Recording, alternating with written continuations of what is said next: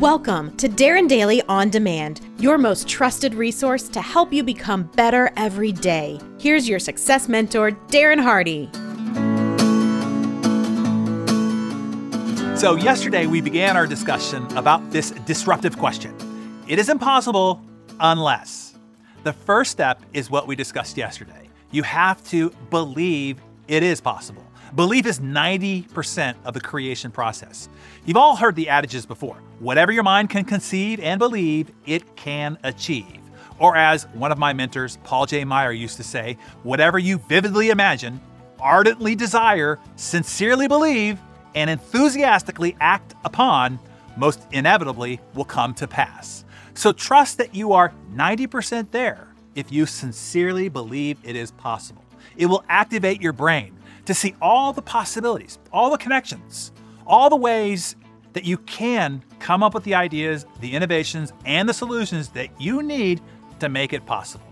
I'll give you an example from my personal experience. When I first got into real estate, I was only 20 years old. Really no business being in the real estate business, mind you.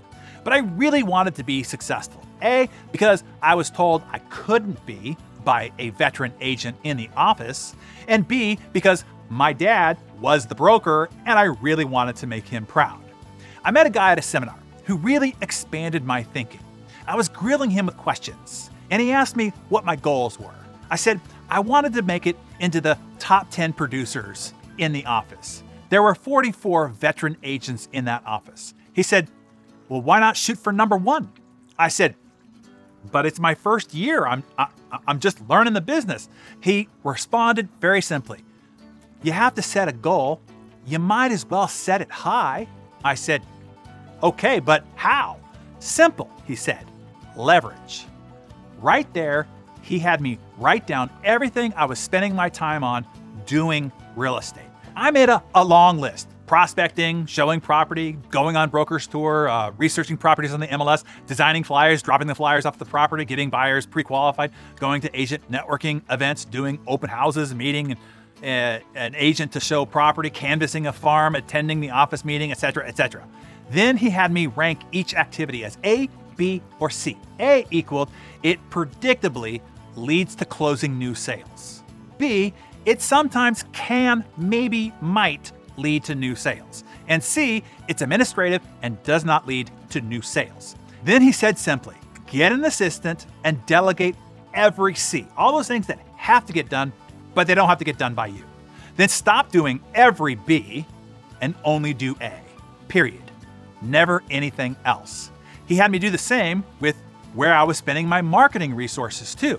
And that's why I stopped doing institutional or brand advertising in magazines or on bus benches or on shopping carts that did not have a predictable and measurable direct return on closing new sales, and only do direct response marketing to highly targeted and qualified prospect groups. Well, guess what? The thing I thought was totally impossible became not that difficult after all.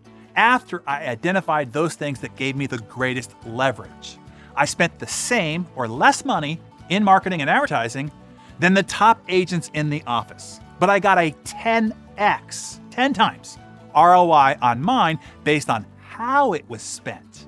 And in that first year, I went from a total newbie, starting at 0 at the very bottom, to number 1 in the entire office. Here's what I want you to understand.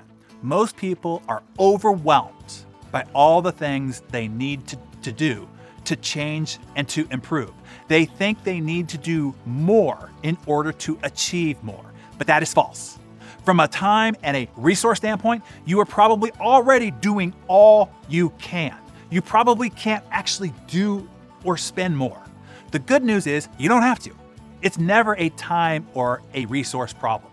You have all the time and all the resources that you need already to achieve a lot more than you are now, and a lot faster.